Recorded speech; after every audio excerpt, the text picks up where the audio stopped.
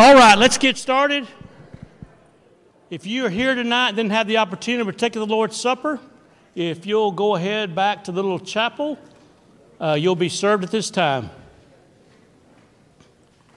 All right, books of the Bible. Genesis, Exodus, Leviticus, Numbers, Deuteronomy, Joshua, Judges, Ruth, 1st and 2nd Samuel, 1 Kings, 2 Kings, 1 Chronicles, 2 Chronicles, Ezra, Esther, Job, Psalms, Proverbs, Solomon, Isaiah, Jeremiah, Lamentations, Ezekiel, Daniel, Isaiah, Job, Amos, Obadiah, Jonah, Micah, Zephaniah, Haggai, Zechariah, Malachi, Matthew, Mark, Luke, John, Acts, Romans, 1 Corinthians, Galatians, Ephesians, Philippians, Colossians, 2 Thessalonians, 1 Timothy, 2 Timothy, Titus, Philemon, Hebrews, James, 1 Peter, 1 John, 3 John. Y'all need to try to say those every week when you say it, before you say it. Those of you who are just now kind of getting there, you'll continue to get there, okay? So always verbalize it when you say it. Say the books of the Bible, all right? That way it'll mean something to you. All right, Jesus loves me, yes I know, for the Bible tells me so. Little ones to him belong, they are weak, but he is strong. Yes, Jesus loves me. Yes, Jesus loves me. Yes, Jesus loves me. The Bible tells me so. Climbing up the mountain, notice the grasses, count everyone. Measure the rainbow, seven seas. God made us all well, beautiful for me. I say here, you say? Romans 10:17. Believe. John 8:24. Repent. Luke 13:3. Confess. Acts 2:37. Be baptized. Acts 2:38. Live faithful. Revelations 2:10. That is outstanding. Good job. Dear believer, repent, confess, be baptized in the water. Rise up again to walk with Christ and live like you ought. And the fruits of the Spirit are love, joy, peace, patience, kindness, goodness, faithfulness, gentleness, self-control. Okay. And what's the key verse that's already in all Bible? Colossians what? 3:17. Whatever you do, in word or deed, do all in the name of the Lord. Whatever you do, in word or deed, do all in the name of the Lord. What's our theme verse of the whole year? Philippians 3:13. We're reaching forward to serve our Father. We're reaching forward to serve our God. We're reaching forward to spread the gospel.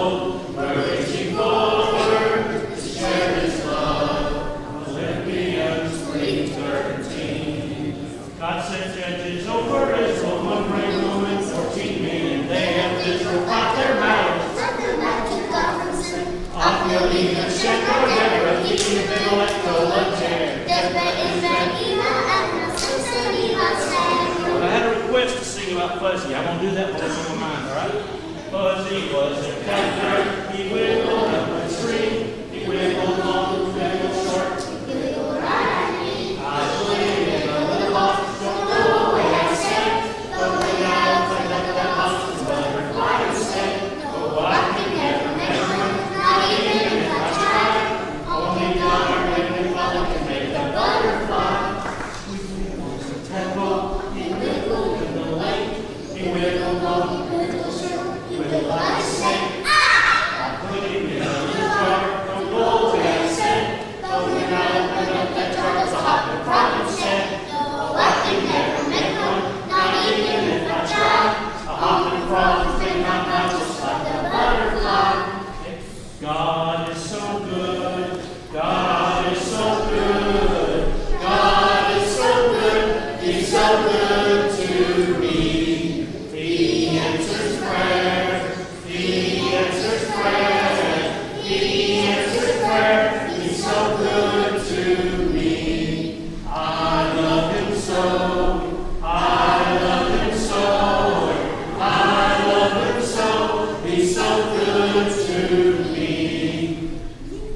How many plagues on Egypt? 10. What were they? He turned water to Blood, frogs, and huts. Don't forget those early floods. Buried to the cloud, boys in hell. Those on the ground to the darkness fell. They were pronounced the death of the firstborn. All right. What's the verse that we sing that proves God made everything? Hebrews what? Huh? Hebrews 3 and 4. Okay. Smartest atheist in the world. You can sing that for me. You got it. You got it. Every house is built by someone. Every house is built by someone.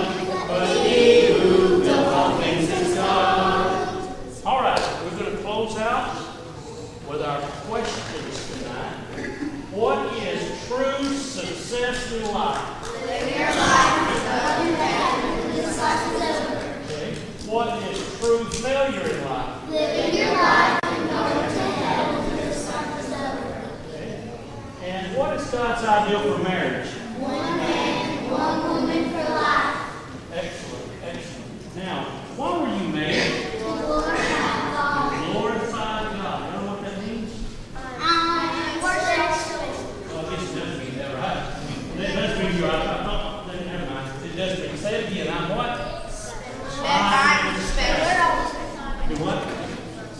You're all special. You're special. Everybody's special. All right? Now, what are we going to do all week long this week? School's coming to an end, but you got the end of school coming, but no matter what, we're going to do all day long. The rest of the week, I will Do my best. Never give up. To let God take care of the rest. And I'll always remember that right is always right. It's never right to be wrong. It's never right to be right. That's right. All right. 1, 2, 3. He loves me. 1 and 2. He loves you. 3 and 4. He loves you more than you ever been loved before. 5, 6, 7, 8, and 9. Now we sing right up to 10. We don't have time to sing it. All right, that's good. All right, before we go to class tonight, to have a couple of announcements or points of emphasis. The event taking place next Sunday night, May 21st, has to do with all of our youth and parents age 7th through 12th, as well as those that would like to be supportive in any way of our youth activities. You're invited and encouraged to attend a fellowship and planning session that's in the annex next Sunday night. And there's a sign-up sheet back in the back. If you plan on coming to that, you need to sign that list so they'll know how much chicken to bring. I sure hope I got that right. I think I did, but we'll see. So please do that. Also, remember to sign up for Super Saturday. It's coming up June 10th from 9 a.m. till 2:30 p.m. And let's make sure that we get ready and have a great day on June 10th. All right, I'm fixing to close out with a prayer, and following the prayer, Caleb is going to come in just a moment and lead us in a song for our teachers to go to class. Will you bow with me? Our Heavenly Father, we thank you so much for all you do for us. We're thankful for this beautiful day, Father. We are so grateful that we've had the opportunity to come here together as your people to worship you in spirit and in truth. And Father, we recognize how insignificant we are in your sight, and we pray that you'll just continue to watch over us and care for us, and may we put our complete and total dependence upon you in all things. Father, many are sick that need our prayers right now, Father. There are folks going through difficult times. Many have lost loved ones that are grieving. Please be with each one of these, Father. You know their needs. Continue to bless the wonderful church here at Booneville. Please bless our elders, our deacons, our Bible class teachers, all those who serve God here at Booneville in this community as your children. We pray that you'll continue to bless this church in all things. These things we ask in Christ's name. Amen. Come on.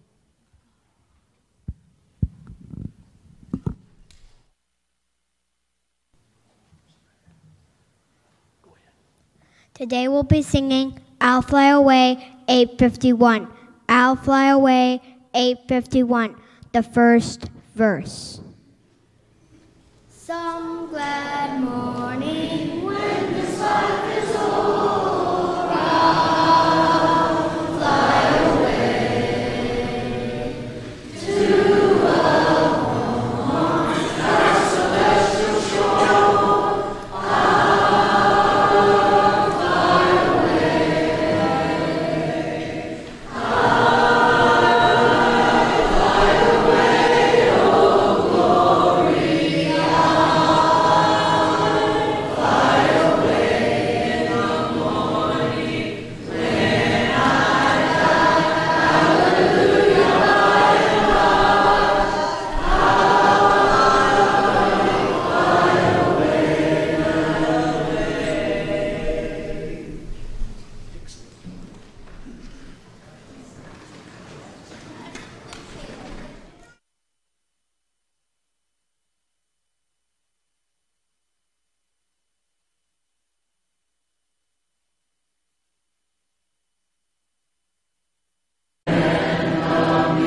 Hallelujah, by and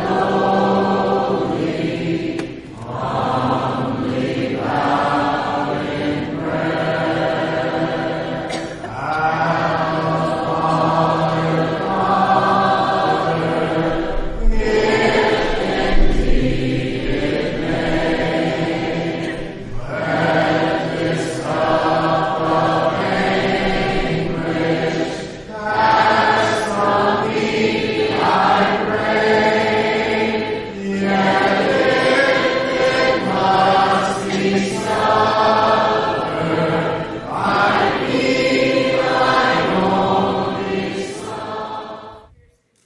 Okay. Where is he? Okay. Johnny Parker's father, Joe. All right, we're glad all of you are here tonight. Isn't it a beautiful day? It's wonderful. A little warm out there, isn't it, already? But that's good. We're glad you're here tonight. Got a special request already for a prayer for Johnny Parker's father, Joe, who's not doing well at all right now. He's in the hospital in Biloxi. So we want to pray for him and others before we begin tonight. And let's begin by noting him and encouraging him, encouraging us to remember him in prayer. Will you bow with me? Our Heavenly Father, thank you so much for the day. We recognize the fact that there's so many, Father, that are dealing with cancer. There are many who are dealing with various kinds of illnesses, some even dealing with mental types of illnesses as well. We pray for Johnny Parker's father, Joe, who's not doing well at all right now in Biloxi. And Father, we pray for those that are attending to his needs there. We pray that they'll do everything that they can do, the things that will be most helpful and most needful for Joe. We pray that you would allow them to provide that. And Father, for all those that are sick that we know of personally, so many, please be with those, Father, and help them in their time of need.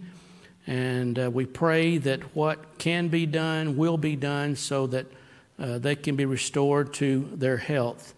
And again, Father, those that have lost loved ones that continue to grieve, we pray your blessings upon them. Father, tonight as we open up your word and study about marriage, we pray that you'll bless us in our study. We pray that we'll listen with open hearts and open minds and be receptive to what your word says. Most of all, Father, we're thankful for Jesus, who came and gave his life on Calvary for our sins and thus provides us with the hope of heaven when this life is over. And it's in his name that we pray. Amen. All right, Bob and Ethel had been married over 50 years. They always made a trip around their anniversary to the mountains. They just wanted to go to the mountains, the Smoky Mountains, every year. And Bob always wanted to go where the helicopter took off, the scenic helicopter tour, And so they would always go by there, and old Bob, he always just wanted to get on that helicopter so bad. But Ethel would always fuss at him, and sometimes it would cause a scene. She would say, now, Bob, $50 is $50. There's other things we can do with that money. So he never got to ride on that helicopter. Well, on their 50th anniversary, they made their annual trip back to the mountains, and they were there at the helicopter, the scenic view site where it took off. And Bob said, Ethel, I'm not going to live much longer. I want to ride that helicopter. And I want to go around, and I want to see all the pretty sights. And they kind of got in a little tiff there, And Ethel said, now, Bob, $50 is $50, Well, the pilot was there waiting for the next tour, and he heard those arguing, and he came up to him and said, excuse me, what's y'all's names? And they said, Bob and Ethel. Listen, Bob and Ethel, I'll tell you what I'll do to keep y'all from arguing. If you'll get on this helicopter, both of you, I'll let you fly on the tour for free. But you can't say a word to each other. Boy, they agreed, and they got on that helicopter, and there it took off. And man, everything was just quiet as a mouse. Everything was just going well. They landed the helicopter, and the helicopter said, where's Ethel? Where's your wife? Well, she fell out way back there. Why didn't you say nothing? Well, $50 is $50, So anyhow, all right. The requisites of a happy marriage. The requisites of a happy marriage.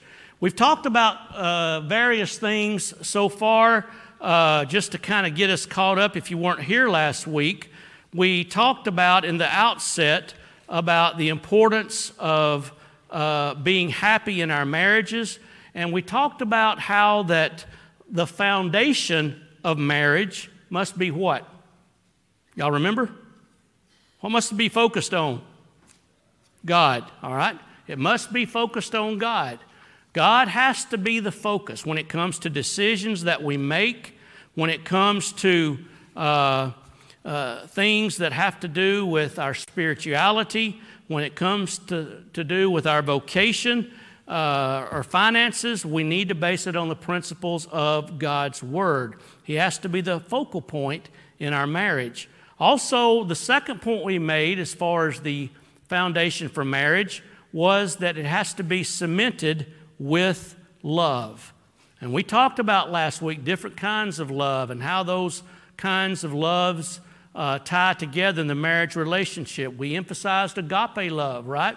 Agape love is more than a feeling, it's more than emotion. Agape love is seeking the well-being of the other person, seeking their needs above our own. What's best for that person? Someone said that agape love is not something that happens to you, it's something that you make happen. And so we emphasized the importance of that. Now, tonight, well, we also talked about, I forgot this too, the biblical purposes of a happy marriage. We talked about marriages to provide companionship, and we emphasized that. We also talked about procreation, how marriage is for that purpose. And then we emphasized that marriage is to prevent the sin of immorality. And we're going to begin tonight by talking about the requisites of a happy marriage. And I hope you'll think about some of these things tonight as we get into this. If we want to have happy marriages, there's some things that we can and cannot do. I want to begin by focusing your attention on Genesis chapter 2 and verse 24. Verse we looked at last week, it says, "Therefore shall a man leave his father and mother and be joined to his wife, and they shall become one flesh. They were both naked, the man and his wife, and they were not ashamed." So we want our marriages to be happy. There's a lot of people getting married today, aren't they? Sadly, in our culture, more marriages end in divorce, right? Did you know more people are divorcing than are marrying right now? Divorce is epidemic. It's all around us. There's advertisements on billboards, right? Advertising divorce lawyers, easy divorce here. You can get it done cheap or whatever. It just seems like that, the easy way out now is just to end the marriage, right? Rather than be committed. So what are some of the requisites of a happy marriage? First of all, marriage involves leaving our parents. We're to leave father and mother. Now, what does that mean? Well, the word leave means to depart. It means to leave behind. When a man and a woman decide that they're going to marry, they choose to separate themselves physically, emotionally, and financially from their parents. And also, when a couple makes the decision to become one, parents must work diligently to let their children leave and encourage their cleaving and to become one flesh with their spouse. You know, sometimes parents just seem like they don't want to allow this to happen right here. They don't really encourage the husband and the wife to leave and to cleave. Now, to do otherwise, to me, and I think the Bible teaches this, is really unloving and becomes selfish. We need to have the mind of Christ, right? We're not looking after our own things. We're looking on the things of others. And so this couple have become one. They are now a married couple. And therefore, we need to understand as parents that, you know, we're out of the picture somewhat. Not completely, but, you know, we're subordinate to that other relationship now, and we need to understand that. And there's a lot of trouble that happens when we don't do that. You know, a couple may have moved out of your childhood home, but have you really left your parents behind? God didn't mince words when instructing a married couple to leave their parents. In fact, the Hebrew words used in Genesis 2 and verse 24, which states, "A man shall leave his father and mother, and shall cleave unto his wife," that simply means to forsake dependence upon. Whereas I was once dependent upon my parents, that no longer exists. It also means to leave behind. It means to release, to let go. Later, Jesus addressed the issue when he said that no one was intended to come between a husband and wife, Matthew 19, verse 6. No one, no in-laws, no mother, no father was meant to divide a couple who had made a covenant with each other to leave and to cleave and to become one flesh. And I think this point of instruction is greatly needed today. And it's a difficult one sometimes for us to grasp and get a hold of. You know, particularly, you know, with parents and children that, you know, they've grown up very close and that kind of thing. This is a very difficult problem sometimes. A psychologist named Dan Allender, in his book, Intimate Allies, he said that the failure to shift loyalty from parents to spouse is a central issue in all marital conflict. Now, you think about that. The failure to do that is a central issue in all marital conflict. You know, God knows that leaving parents is a difficult transition, right? I remember the day I got married. I mean, this is it right here. You know, things aren't going to be quite the same ever again. And God knows that that can be difficult in transition. It may be more difficult for some than others, especially, as I said, in homes where the child-parent bond has been solid and warm. But unfortunately, many, if not most couples, don't cut the apron strings when the marriage takes place. They simply kind of lengthen the apron strings. You know, when a married couple has their first fight, their first bicker, and mom calls home to mom and dad and says, "I'm coming home. I just can't be here tonight. I'm coming to the house." You ought to tell them, "You're not welcome here tonight. You need to work this out with your husband. You need to work it out. That's what you need to do." That's tough, isn't it? But, you know, they can't come home. They can't continually go crying to mom and dad every time, something doesn't go just right.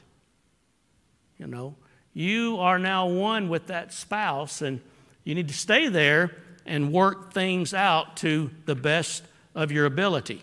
And so marriage involves leaving our parents. Secondly, marriage involves being joined to our spouse. Whereas you leave father and mother, you're joined to your spouse. Now, that word joined is translated from a word meaning to cling to. It means to be glued or cemented to, or to weld together. Two pieces of metal. Some of you that may weld from time to time. Two pieces of metal that you put together and you weld. What happens to that when they're joined together? They stay together, right? If it's done right. That's what that word means. When you're joined to your wife, you're welded together. And when the decision to marry is made, the man and the woman consciously choose to subordinate all other relationships to the new relationship with their spouse. Pleasing the wife is the thing that's most important there. Pleasing your husband. Above all, pleasing God. But, you need to do what's best for your spouse when you become welded to her. Also, when they choose to marry, they vow before God and before one another to cleave to one another until they are separated by death itself. Now, sadly today, commitment is cheap, isn't it? Right? These big-time athletes sign these multi-million-dollar contracts, and yet what happens when another athlete signs a bigger contract? They're going to sit out, right, till you come up with another contract. People don't honor contracts today, do they, like they used to? It used to be a handshake, or your word was your bond. Marriage today, commitment is cheap. There are people that will just simply evacuate the boat of matrimony whenever it hits rocky waters sometimes. They'll just get out of it just as quickly and easily as possible. There's no real commitment that we're going to see this thing through. And so marriage involves being joined to our spouse. Also, number 3, marriage involves becoming one flesh. Now, the expression one flesh is heaven's way of describing what takes place when a man and a woman decide to marry. When they leave their father and mother and become one flesh, that's what happens when they marry. Now, this phrase, one flesh, suggests several things here that you'll see on the board. I believe I put it up there. First of all, it is a natural union. Genesis 2:18 through 25. The helper, the helpmeet, describes the wife as one who complements or completes her husband spiritually, emotionally, and physically. It's a natural union. It's natural, for one to want to find a husband or a wife and begin a new home together. Our children come into this world. They're totally dependent upon us as babies and as children. They grow into teenagers and they mature, and finally, if they choose to go to college or whatever they decide to do, they go out into the world on their own, and they become less and less dependent upon us, right? It's sad today, when children go off to school, the influence of parents diminishes somewhat, right? They're not around you all the time like they used to be. So it's natural for a man and a woman to want to find that lifetime partner. That's just a natural process. That's how we're made. But it's also an intimate union. The word joined demands that all relationships yield to the marriage relationship. And so marriage is a monogamous in its nature. Each partner remains faithful to the other. You're faithful to one woman. And so it is an intimate relationship. I want you to also note that it's described as a sexual union. We talked about this a little bit last week, and consequently, the sexual relationship between a husband and a wife should never be viewed as being wrong or dirty. Instead, we need to teach our children and others as they grow up in the home that, the sexual act between husband and wife is something that God declared was good. It's not to be dirty. It's not something to just be ashamed of. God said it's good. God created our sexual drive. And, sometimes we hear people say, well, we want to find out if we're compatible sexually, so we're going to live together before we get married. That's a lot of people that do that today. I can tell you a good way to see if you're sexually compatible. This is an easy test. Are you a man? Are you a woman? You're compatible. That's it. If you're a man and you're a woman, you're compatible. That's how that ought to be. And plus, statistics shows that those that live together before they're married, choose to marry, are almost twice as likely to get a divorce anyway. Think about that too. And so marriage is to be a sexual union. Marriage is also to be a spiritual union. And this is where the idea of commitment comes in. The spiritual aspect of the marriage relationship really is the foundation from which this commitment comes, right? We understand the commitment that we're to have to God and to His church as His children. We are taught that. We understand that commitment, right? And so we grow up with a sense of that commitment, knowing that we have to be committed to our spouse for as long as we live. And so a man and woman are joined together as husband and wife, and they're joined by God. If God doesn't join the man and woman together, no matter what the world says, they're not married. God has to do the joining. It has to be a spiritual union. And so God is the author of the marriage relationship. He sets the standard by which the home and the union is governed. And then notice it's to be a permanent union. The marriage bond can only be broken two ways, according to the Bible. And we're going to look at some verses here in just a minute. It can be broken, number one, by death. The death of one of the spouses that ends the marriage relationship. Or, number two, it can be broken by unfaithfulness to the marriage vows, and we'll talk about that in just a minute as well. That's the only two ways. Marriage is a permanent relationship that can only be dissolved by the death of one of the partners, or if one of the partners is unfaithful sexually to their partner. Now, that's right, marriage is honorable, bed undefiled. But homemongers and adulterers, God's going to judge. That's right. Now let's move on to the monogamous nature of a happy marriage. Monogamy, that's kind of a weird sounding word, doesn't it? Monogamy, what's that? Monogamy. Sounds like a sort of a game sometimes. The word monogamy, Webster defines monogamy as being married to one person at a time. And the Bible abridges this definition by suggesting that monogamy is one scriptural marriage at a time. Now, I want us to turn over to Romans chapter 7, if you will. Romans chapter 7, and I want us to look beginning in verse 2. This is very clearly laid out here in this particular text.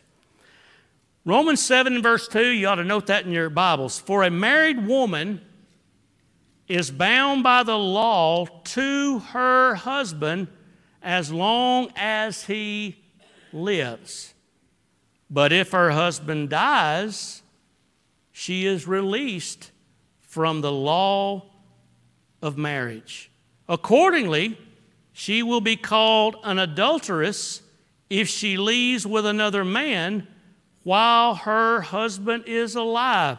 But if her husband dies, she's free from that law. And if she marries another man, she's not an adulteress. If her spouse dies and she marries another man, that's fine. She is not an adulteress. And so that's what Romans chapter 7 says. Now, marriage is monogamous by its design. Now, you think about this for just a minute. Look at some of these practical points. First, we know that marriage is monogamous because God, in the beginning, made one man for one woman. Of course, Dr. Sam Jones touched on this. I hope if you weren't here for our Strengthening the Family Day, we had a lesson on gender identity. There's only two genders, right? There's male and female. God created male and female. And so we know that marriage is monogamous because God in the beginning made one man for one woman. Also, this standard was repeated in the New Testament and is still binding on us today. I want you to turn over to Mark chapter 10. We need to read this for just a moment. A few verses here in Mark chapter 10, beginning in verse 2. I just want to read this text in your hearing. I hope you'll pay attention to what it says. We'll make some comments as we go. The Bible says the Pharisees came up in order to test Jesus.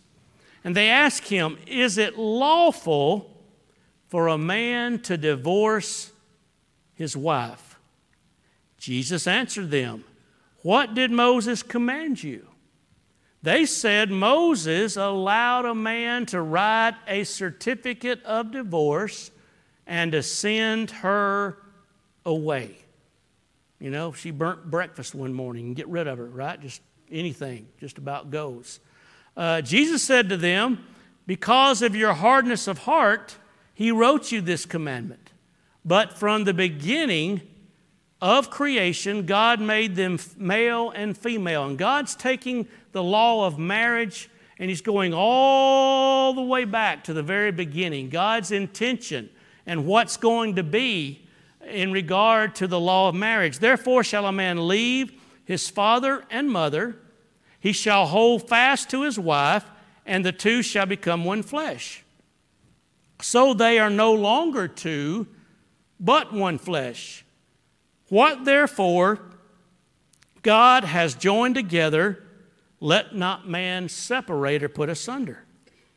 And in the house, the disciples asked him again about this matter. You know, they were kind of concerned about this. One time they said, "Man, it's better, if this is true, it's better for a man not to even marry, you know, if it's going to be this strict." And they were serious about that. And I guess it's true, right? You know, if you can't accept what Jesus says, you just shouldn't marry. And so they asked him in the house about this matter. He said to them, "Whosoever," listen to this now, "whosoever divorces his wife and marries another commits adultery against her. And if she divorces her husband and marries another, she commits adultery." Now, there it is, plain and simple. And if we didn't have the exception clause in Matthew 19, it would be totally wrong to ever divorce for any reason and to marry somebody else. That's what Jesus is saying right here. Now, we've got to take into consideration everything the Lord said about this, but that's a verse right there you need to make sure that you take note of. "Whosoever divorces his wife and marries another commits adultery against her, and if she divorces her husband and marries another, she commits adultery." So marriage is monogamous in its design. Also, we know that the marriage relationship is to be monogamous because we talked about elders and deacons in our class on leadership. We talked about how they're commanded. Elders are commanded. Deacons are commanded to be the husband of one wife. You're to be a one-woman kind of man. And there again, that's based upon the marriage relationship. Thirdly, we know that the marriage relationship is to be monogamous because plural marriages are defined by God as being adulterous. And so it's very plain in the Bible that plural marriages are not acceptable to God. So that's the monogamous nature of a happy marriage. Now, let's talk about the permanency of a happy marriage. Now, keep in mind, this lesson that we're dealing with now is some basic introductory remarks that we need to think about and see our way through. You know, we want to have happy marriages. That's our goal. This is how we can have a happy marriage that is pleasing to God. The permanency of a happy marriage. You know, the preacher one time in an otherwise normal wedding ceremony He came to the point of saying in the wedding ceremony, will you take this woman for better or worse, in sickness and in health, for richer or poor? Well, the nervous groom, thinking it must be a question of multiple choice, said, I'll take happier and healthier and richer. You see, that's not what the preacher meant when he was talking about those vows. You have to take her in sickness and in health. Suppose one of the marriage partners develops a terrible disease after they get married. Suppose they're involved in an automobile accident and the young wife is permanently paralyzed. You know, she's alive, but she's permanently paralyzed. See, that's where commitment comes in, doesn't it? Right? I think about one lady that I'm aware of that was in a nursing home for almost 50 years because something like that happened to her and her husband when they got married. She had a terrible stroke it was debilitating.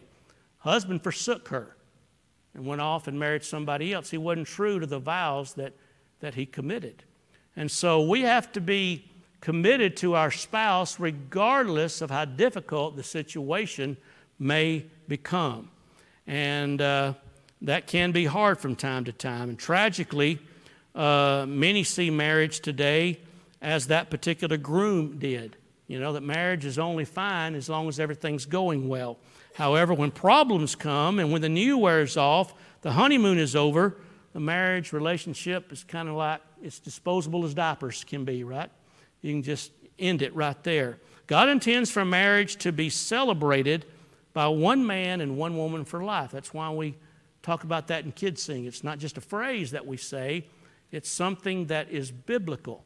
One man for one woman for life. It's not one man for life or one woman for one woman. You know, it's one man for one woman for life. It's to be permanent. Now, God's plan for marriage demands permanency. God's wisdom in establishing the marriage relationship intended that the husband and the wife, that they live together their entire life until death separates them. We just read Romans chapter 7. And God's plan simply is stated, one man for one woman for life. This is a permanent relationship that should only end by death. Now, there is one exception to the permanence of the marriage. You know, we look at what the Bible says and what the Scriptures teach and all the accounts of the gospel and the epistles, and we assert and affirm that the only exception to the permanency of the marriage relationship is death or the unfaithfulness sexually to the marriage vows by the committing of sexual immorality. Matthew 19, verse 9. Whosoever shall put away his wife, except it be for fornication, and shall marry another, commits adultery. Whosoever marries her that is put away doth commit adultery. Somebody says, you know, explain that verse to me. What does that mean? Whosoever shall put away his wife, except it be for fornication, and shall marry another, commits adultery. And whosoever marries her that is put away doth commit adultery. Well, what do you think the Lord's actually saying there? Whosoever shall put away his wife, except it be for fornication, and shall marry another, commits adultery. Whosoever marries her that is put away doth commit adultery. Doesn't need explaining, does it? Just needs believing. It needs accepting. And so that is the exception clause. We looked at Mark chapter 2 a minute ago, right? And if it weren't for this exception clause, there would be no way you could ever divorce your spouse and marry another without committing adultery. But there is this one exception here, and that is sexual immorality, the sexual act itself. And that combined or with death of one of the spouses ends the marriage relationship. Did I hear somebody say something? Oh, I thought I heard a voice. Okay. So that's God's one exception. Now later on we're going to talk about this in more detail, I promise. All right? I'm just kind of going through some things right now. What's God's attitude towards divorce? Is that important to understand, you think? How does God view divorce? Breaks our heart when we see it happen, doesn't it? Breaks my heart to see a husband and wife give up on the relationship. You want to try to do everything you can to keep them together. But how does God view it? God made the marriage relationship, didn't he? And God, in a scriptural marriage, God joins the two together. How does he feel when there's divorce? Well, God, during the time of the Old Testament, tolerated divorce, but he never approved of it. And in Matthew chapter 9 and Mark chapter 10, he is responding to an inquiry, as we've already looked, in regard to the Scripture's teaching on divorce. God hates divorce. That's said very simple in the book of Malachi. The Lord's response reminds us that marriage is a divinely ordained relationship. God made it, God approves of it, and therefore its laws are to be determined by God.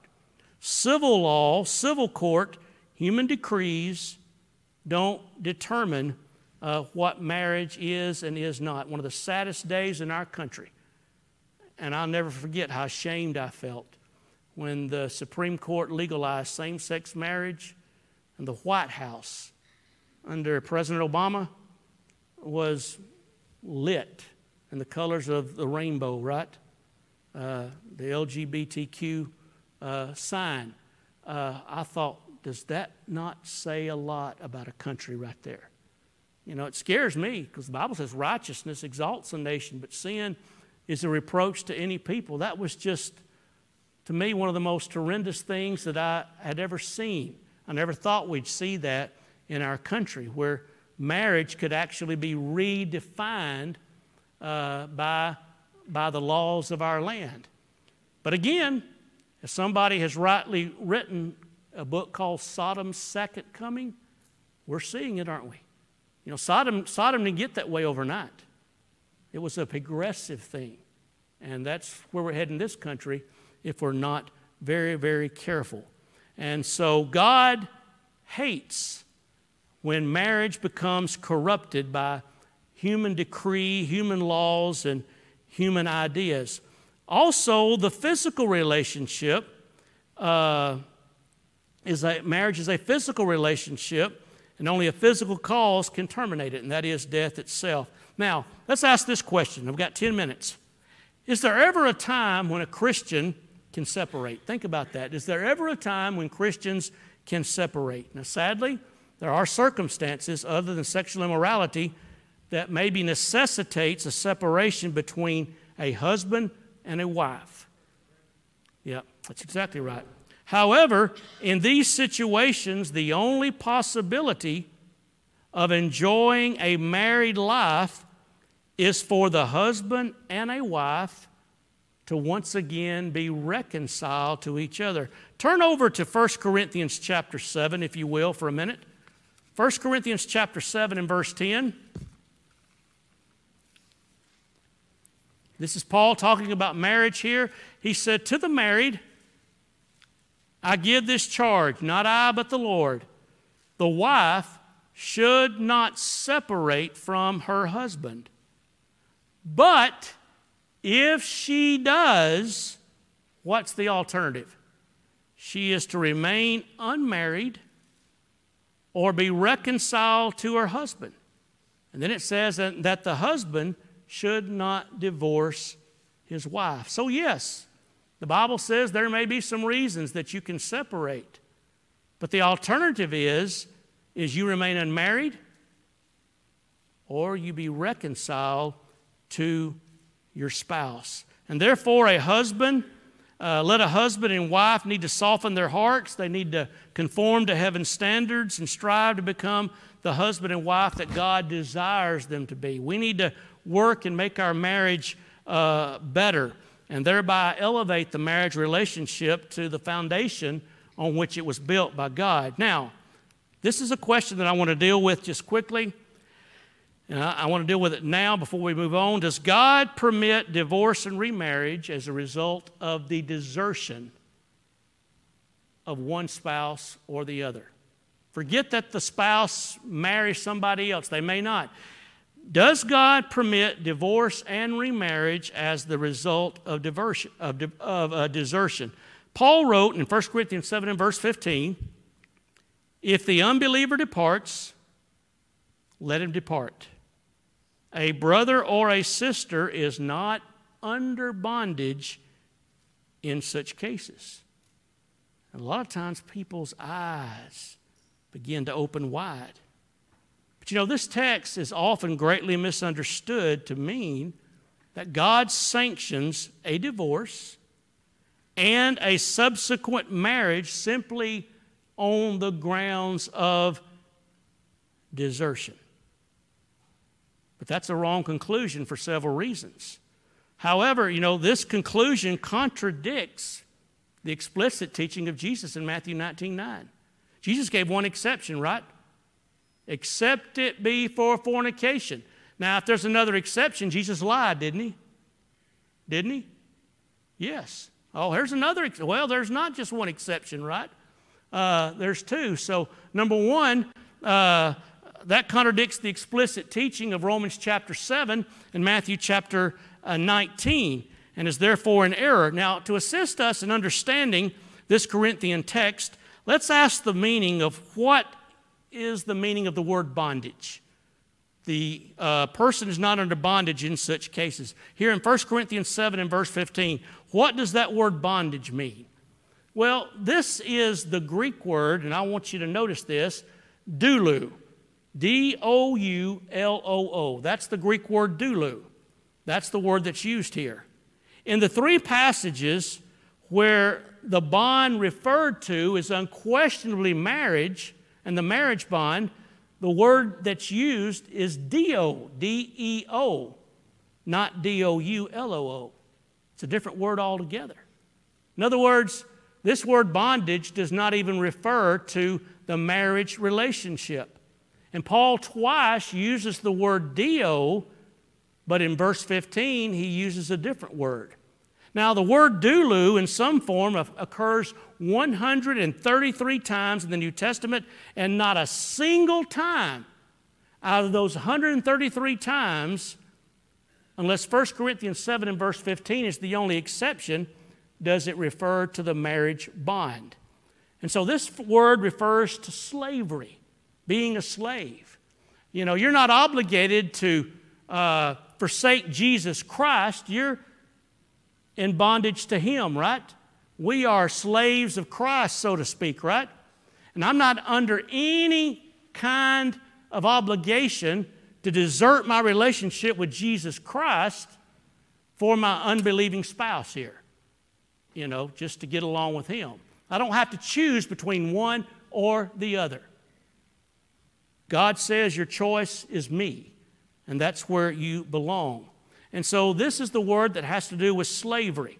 And so the Christian, the deserted Christian, does not stand, and in fact never did stand, under that kind of bondage. And the very construction, the perfect tense verb, makes it impossible for the bondage under consideration to be the marriage bond. It simply is not the case. The perfect tense means is not now, and in fact never has been under this kind of bondage referred to. But the deserted Christian has been in the marriage bond. It's a different bondage though. Therefore, the bondage referred to here is not and could not be any way at all the marriage bond. And so this is not an additional exception that the Lord is talking about. In the situation where Paul here is talking to these brethren here, it was very likely in some cases that when people were converted to Christianity, maybe one spouse was, one spouse wasn't. What would the unbelieving spouse do? You make a choice. It's either me or your God. You make a choice. I'm not going to serve your God. I'm going to leave and go my way. And if you want to come with me, that's going to be your choice. But you've got to make a decision between your God and me. And so the believing spouse, hopefully committed to God, says, I don't have to follow you into this life of rebellion to God. I'm not obligated to you under that situation here. My loyalty is to Jesus Christ and to His Word. And it's sad that that would happen, but it's true that it did happen in that particular time. As I close, though, back in 1992, Karen Lee Gartner of Calgary, Alberta, Canada, became the first Canadian woman in history to win the Olympic gold medal, first Canadian woman to win the Olympic gold medal in the women's downhill. In her native Canada, she was an immediate sensation. And shortly after her victory, a journalist was interviewing her and commented that this must be the most significant day in her life. And here's how she responded. She said, "No, the most significant day was the day of my marriage. But this day ranks pretty high. But it's not the same as my marriage. Truly, marriage is the bud of which heaven is the blossom. When a husband and wife embrace and apply God's blueprint for a happy marriage, then we're going to find ourselves to be folks that are going to be happy in our marriages. But it takes work and it takes a commitment. Now, beginning next week, we're going to talk about husbands. The band around the happy marriage, husbands. Then the next week we'll talk about the wives, okay? So husbands, get ready for next week. And I hope you'll think about that between now and then, and husbands, what we need to do and how we need to act and how we need to be a godly husband. We'll talk about that, Lord willing. And I've already done a lot of study on this. Believe me, I'm surprised I still have my toes. You know how you say, "Preacher, you stepped on my toes"? I think going over this and looking at this, I about had mine amputated this week, going over this. So we're going to look at the standard, and believe me, I'm not close to the standard that we need to have. But we'll talk about that, Lord willing, next week, okay? So I've got 6 o'clock straight up, so I'm going to go ahead and stop right there. I want to thank you very much. Anybody got any comments you want to make before we quit? Feel free to do so. If not, why don't we be dismissed in prayer? Our Heavenly Father, we're so grateful to you for all you do for us. We pray, Father, that you'll bless us throughout the week.